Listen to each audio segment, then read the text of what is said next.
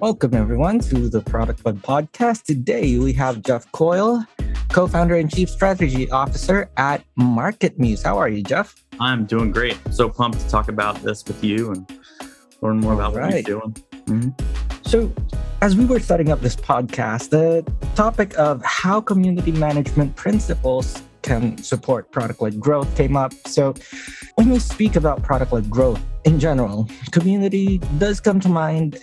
But it's just one of the aspects. And community management, I normally think that its own bubble. So could you tell me more about how the principles can support PLG? Yeah, sure. And so some of the things I like to kind of lead the topic of, a lot of times community management gets bucketed as a kind of a subset of social media.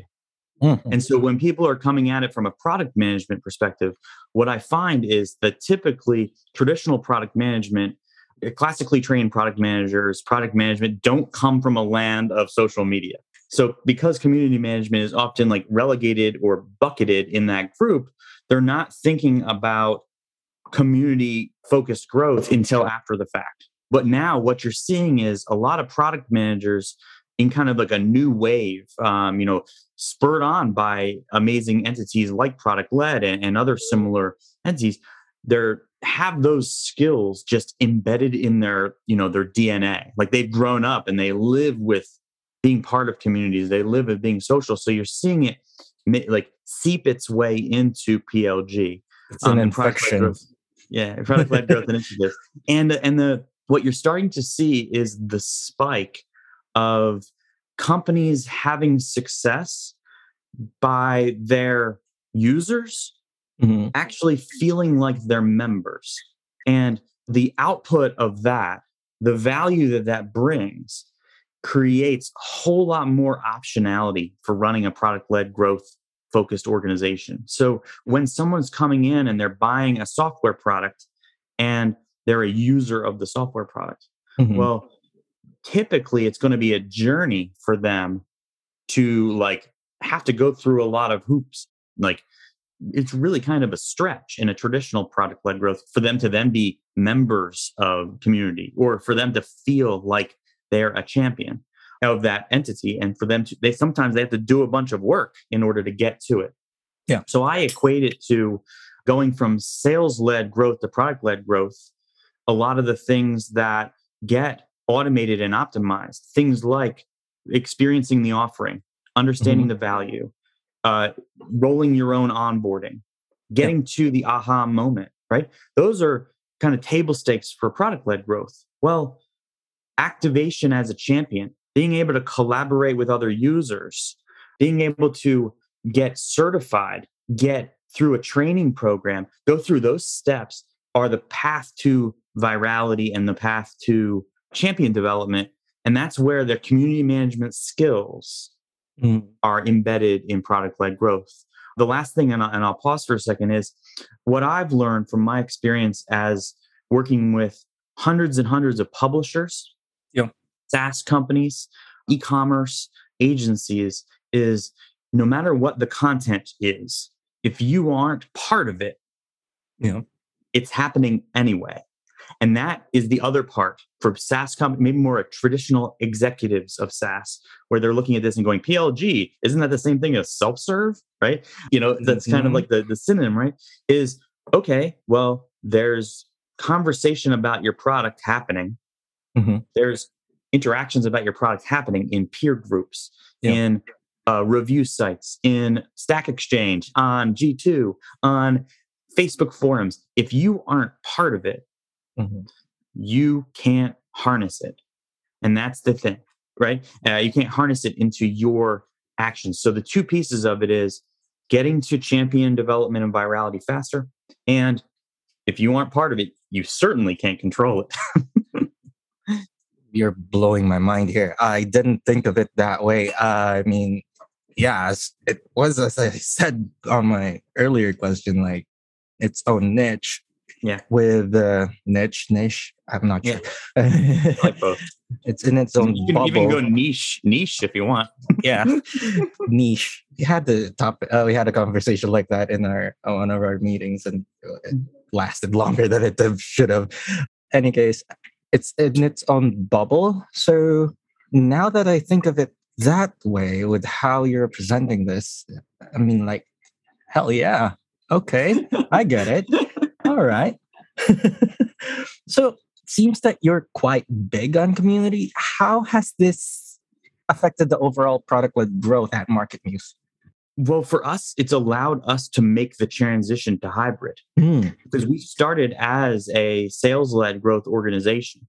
And we've slowly made this meandering, painful journey to product led, to having a self service offering, to having a Slack community of users who are the customer profile of our premium offering, to having a Facebook community that is users who are of the profile of our standard, our self service offering, to having a thriving customer conference, which in its first effort in June, we had a virtual event with more than 1,500 people registered with something like 87% attendance rate in our first ever customer conference. That's insane. Yeah, it was wild, right?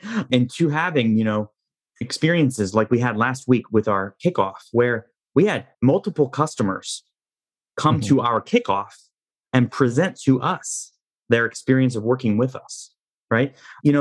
And that to me brings a bunch of these examples. And some of the highlights for us were we took major risks in activating additional channels. So we activated a channel.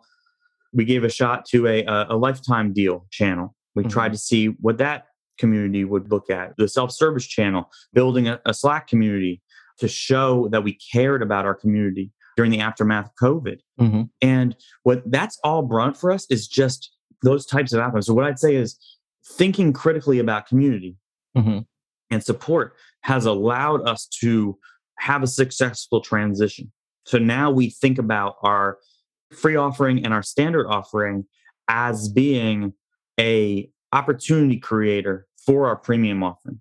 Whereas before, when we weren't necessarily as in touch with our users through the communities and through the outreach and feedback cycles and surveys and stuff, we didn't have as much of a finger on the pulse of the value that they had. And what it's also allowed us to do is make major changes. We've made major changes to our product that I like to say, community gets you out of the office, right? And in PLG, for PLG offering, if you're stuck in your office and you're only listening to your colleagues and you're only listening to your boss, right? You can only go so far. You don't really know. A couple of user interviews every quarter and a product council aren't enough. It's not enough. You also have to build skin. You got to build thick skin so that you experience what it's like to have a negative sentiment emergency. You experience what it's like to have a disaster in public, to have transparent communications. You go through the trauma. We were talking about trauma before our chat today. You go through the trauma of dealing with that and reflecting, like, am I actually empathetic? Did I make this product change for the right reasons? It challenges your prioritization framework. And I think it makes you tougher. Being a community manager, having community-led focus and more transparency makes you tougher, but it's not as comfortable.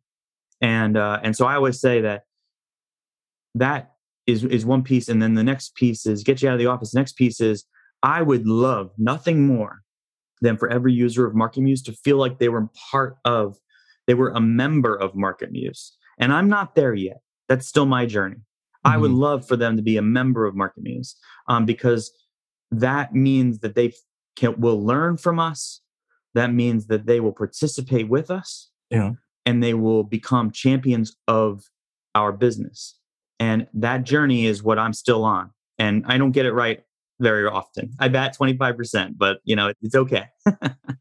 One of the things that one of my mentors or my coaches taught me when it comes to community management is that it is tougher than your usual position because it's not just numbers and whatnot. There's more of a human element to it. And you really have to go through that conversation with the negative opinions about your company, because that's where the new perspectives come in. Some of them you don't really have to entirely listen to, but that's how you form your thick skin. But going back, you still have to listen. You have to have an ear out for them. Basically, you have to install a red phone a la Batman, Yeah. something like that. Mm-hmm. From like a business perspective, one of the points about managing a community is that it's difficult to quantify how it affects business growth. So we've had other guests get asked this question: why did you invest in your community? How did you measure that? Stuff like that. Was there any particular metrics that you have to pay attention to really know the impact your community has on your growth? I mean, it's not like we can do surveys all the time. Yeah, it's super hard. Mhm. You have to figure out what kind of economies of scale you're dealing with. Yeah. You have to be able to value your clients appropriately. So your actual lifetime values, customer lifetime values, or at least have a projected value component. And why? Those people in each stage you have to have their dossier almost, or their experiential biography for dealing with your company. So you've got to know how a bill became a law with them becoming connected to you. You have to really, really fight for attribution, because if you know, like a lot of times these things become anecdotal. Mhm. You've got to figure out, how do you make it more than anecdotal? So I'll give you a great example, literally yesterday. Okay. I have two great examples of this from yesterday. A deal comes in for Market Muse. It was $100 and something thousand, right? And everybody's Mhm. like, sweet, right? $100 some $1,000. And I said, hey, everybody pause for a second. Okay. Mhm. That's a renewal by these people at our company. The first deal was sold by this rep, and they were assisted by these people who worked with them to sell that deal.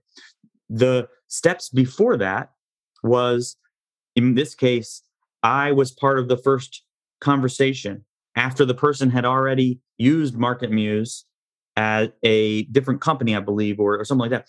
And I'm like, and so I had connected. Before that, it was a person in my team had connected me to that person. Then before that, it was an investor who made the connection to another one of his portfolio companies. And look, it tracks back, right? So that network effect needs to be understood for you, so that the whole team realizes that you're a functioning unit. And if, let's say, that means they came from an article that we wrote on the blog. It was their Mhm. first experience with Market Muse. They clicked on it. They signed up for free. They then bought Standard. And then they added 3 users. And then someone on our sales team reached out and said, hey, you have 4 users. You might as well upgrade to premium because it adds all these other features. And they're like, okay, sweet. And then they become a mid-market, customer for Mhm. 50 grand a year, right? If everyone doesn't know that journey, that can happen. The ideal journey, no one will ever give it the attribution, right? That's You've got to have true. that dossier. Everybody's got to Mhm. get it, because you know who's responsible for that latter example, right? Who's the Mhm. first touch responsibility, and who's the last touch? The first touch responsibility was the money invested in content strategy on our site. The last touch attribution was the sales rep, right? Mhm. Who typically gets the credit?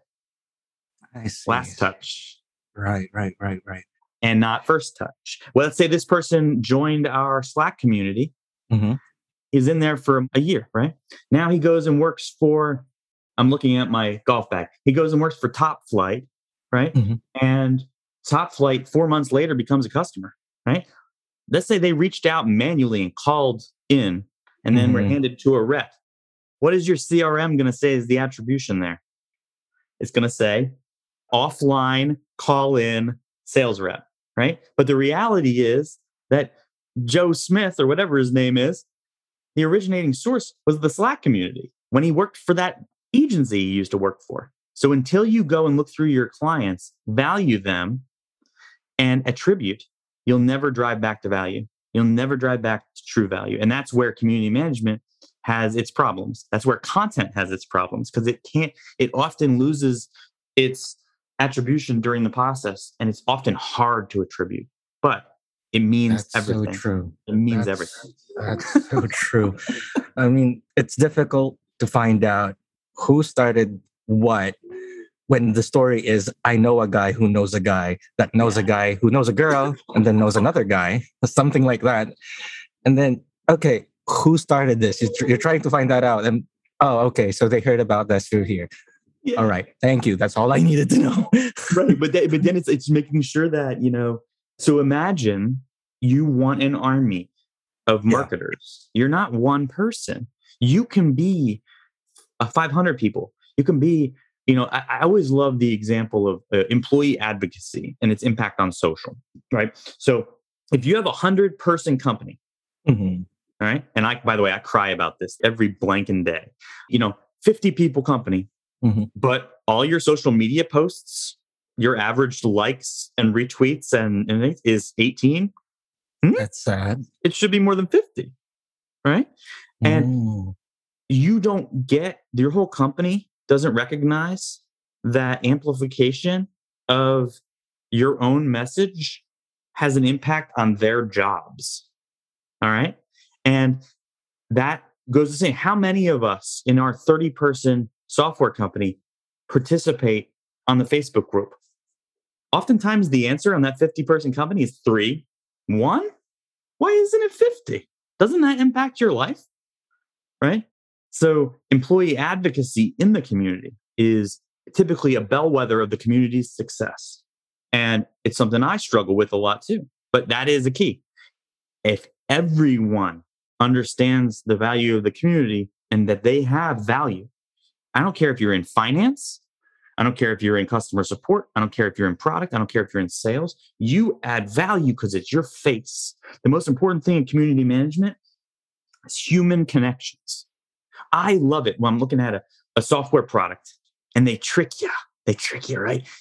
You want more of your team members to be part of this trial? Invite them here. You invite them. And then when the person gets the trial, I think they get little boxes with your avatar. So, wow, there's a bunch of humans experiencing this. And those humans are on my team. That's a psychological neuromarketing technique of human connection. You know what that person just did? With that community, they created a micro community and they created a buying team community. Right. So that's what BDRs, that's what great sales reps and sales-led growth organizations have been trying to do for years. Imagine if your customer created their own buying team in your software. That's what people pay hundreds of thousands of dollars to Zoom infos and all this stuff to have somebody, we had to do an account plan. Imagine if your client's building your account plan for you. So these are the types of things that community drives. It's the outcome of sales-led growth, which is champion development, account planning, all of that. But it brings it earlier in the process and it creates champions quickly. And the tough part is the attribution. That's absolutely beautiful. I mean, going back to our trauma topic, once you're over the trauma of understanding your clients, your customers, or whoever, and then having that red phone with them, they do the selling themselves. They find out how to buy your product themselves and they customize it for themselves, which is the entire idea of being product led. Yes. Oh, I love it. Yeah. It's beautiful. So wait. But I'll stop on that though. What I'll also add is that when you go through trauma with somebody, even if they didn't start on your side, it does bring a connection. A human connection. Yeah. And I'll tell you 2 quickie anecdotes that'll make the hair stand up on the back of your neck. All right. I have had, and this is not facetious, I have had death threats as a co-founder of a software company. Early on in my career doing this, that would have caused me to not sleep at night. All right. I can imagine. As product-led growth and you're thinking critically about the experience, that you've actually created something that could elicit that level of emotion is a magical thing. And you know that you have to stay empathetic. You have to stay empathetic and understand that experience that somebody's going through. Why? Their personal value, their business value. You created so much angst and anxiety. You influenced that, whether they're right or wrong. Clearly, in this case, wrong. First of all, I'm a person, I have a family, not cool, dude. But you were able to influence that. So there's a path to positive emotions, right? So by going through that trauma together, what comes out of it is respect on both sides. So when someone has I can't believe you guys, you don't answer I put this question in the forum 2 weeks ago. Can't seem to get a clear answer. You're costing me money. You're impacting my bottom line. I'm going to try this competitor product. Whatever the wackadoodle stuff that's going on is, right? You put yourself in their shoes. You will grow as a community manager. Your CEO will grow. Your head of marketing will grow. Your head of product will grow if you really put yourself in their shoes. And what ends up happening in a lot of organizations is only one person touches that. It's customer support, or no one goes through that trauma.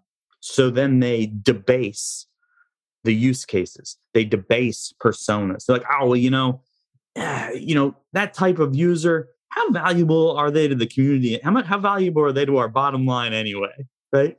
And they don't get that experience, that feeling. Hey, through our software, we created emotions. We're impactful. Well, let's say we could create the same level of excitement on the other direction by just understanding more. I think that brings a lot. The journey is challenging sometimes. It builds a lot of sharp elbows and scar tissue. Yeah. But if you want to fast track that scar tissue, listen a whole lot more. Right. It's giving me more flashbacks when I was still working as a customer service rep at a call center. I'm like, okay. Yeah, I'm sorry. I am causing you trauma today. That's good. It's good. Maybe it's how I handle the call, but it was one of my worst QA scores. At the same time, it was my highest sale call. So there was like, okay, I feel for you. So we went through the emotions of being angry at the company together, blah, blah, blah. Yeah. You're not really allowed to do that in some call centers. So we analyzed that. So I get where you're coming from. To cut things short, you get where you're coming from because they're already emotionally invested. And once there's that change, once they feel that somebody else is there with them, maybe from the other side, maybe from somewhere else, the attack or the vibe, if you may, completely changes. I'm going to have to wrap things up here real quick. So what are 2 pieces of advice or 2 key takeaways that you'd like our listeners to get from this particular episode? Yeah, I mean, one thing would be to really, if it isn't part of your practice, you're a product manager, maybe you don't feel like you're a salesperson, right? And maybe you don't have consultative selling or value selling a background. Your product will be better for it if you did. So take some serious steps. And we got a little visitor. That's great. Take some serious steps. I'm the father of a 3-year-old and a 5-year-old. So I've seen it all, done it all with respect to that. Take some serious steps to get empathy selling, value selling, consultative selling. Bob Apollo from Inflection Point is one of my idols. Value selling, that company. Try to do what you can. Take emotion to try to bring that to your product, because the premise of a lot of that is show them that you know them. Yeah. And you want to show them that you know them through the product, right? And that would be 1. And 2 is find some communities that are active on a product and that rev the engine of that product. And that flywheel going. Yeah, try to figure out why that one worked, right? Why did this one work? Or go look at one that's dead or dying, right? And just try to figure out for yourself, like, what are the components that are working? What are the components that are not? How are people? And I like to, I have a chart that I use. Are there community events? Is there a job board? Is there space for people to ask questions? Is there space for people to show their accomplishments, their credentials, certification? Are there podcasts like this one? Are there templates, tutorials? Is there learning experiences? Who are the active partners, channel champions? Like, what what are the aspects of this community that make it a place where members exist versus a place where users exist? And when you go from that journey, now go to an old school SaaS company and go look at their forum. Those are users. I type in my support question, hey, I can't get this blue link to be blue.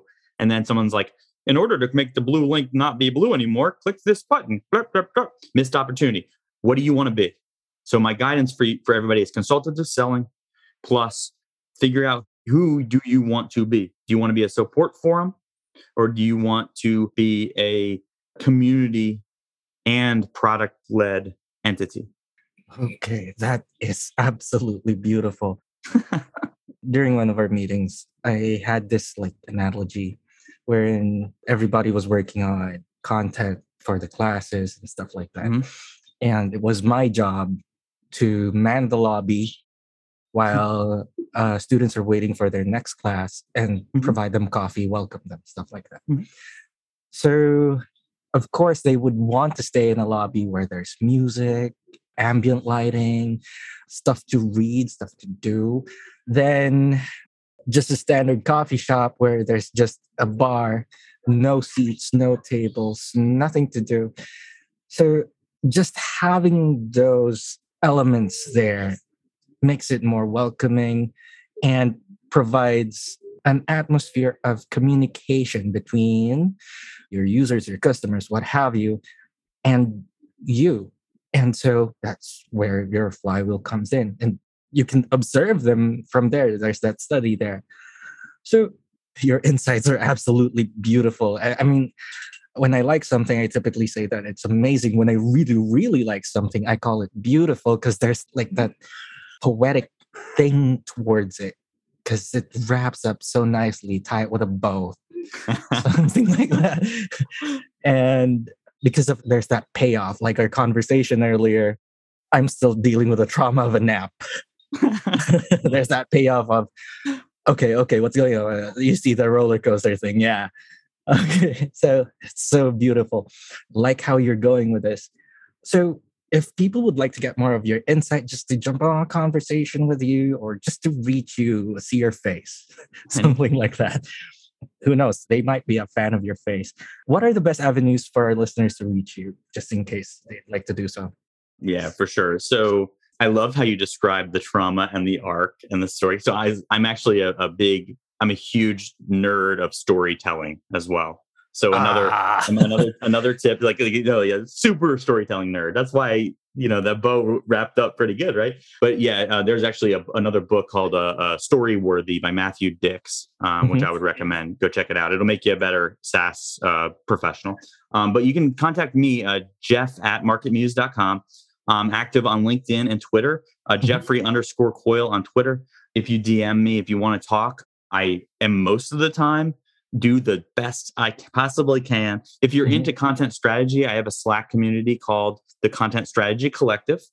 And so you ping me and I'll shoot you an invite for that community. I think we have about 1,500 of the world's best content strategists and search engine optimization professionals and product managers in that group.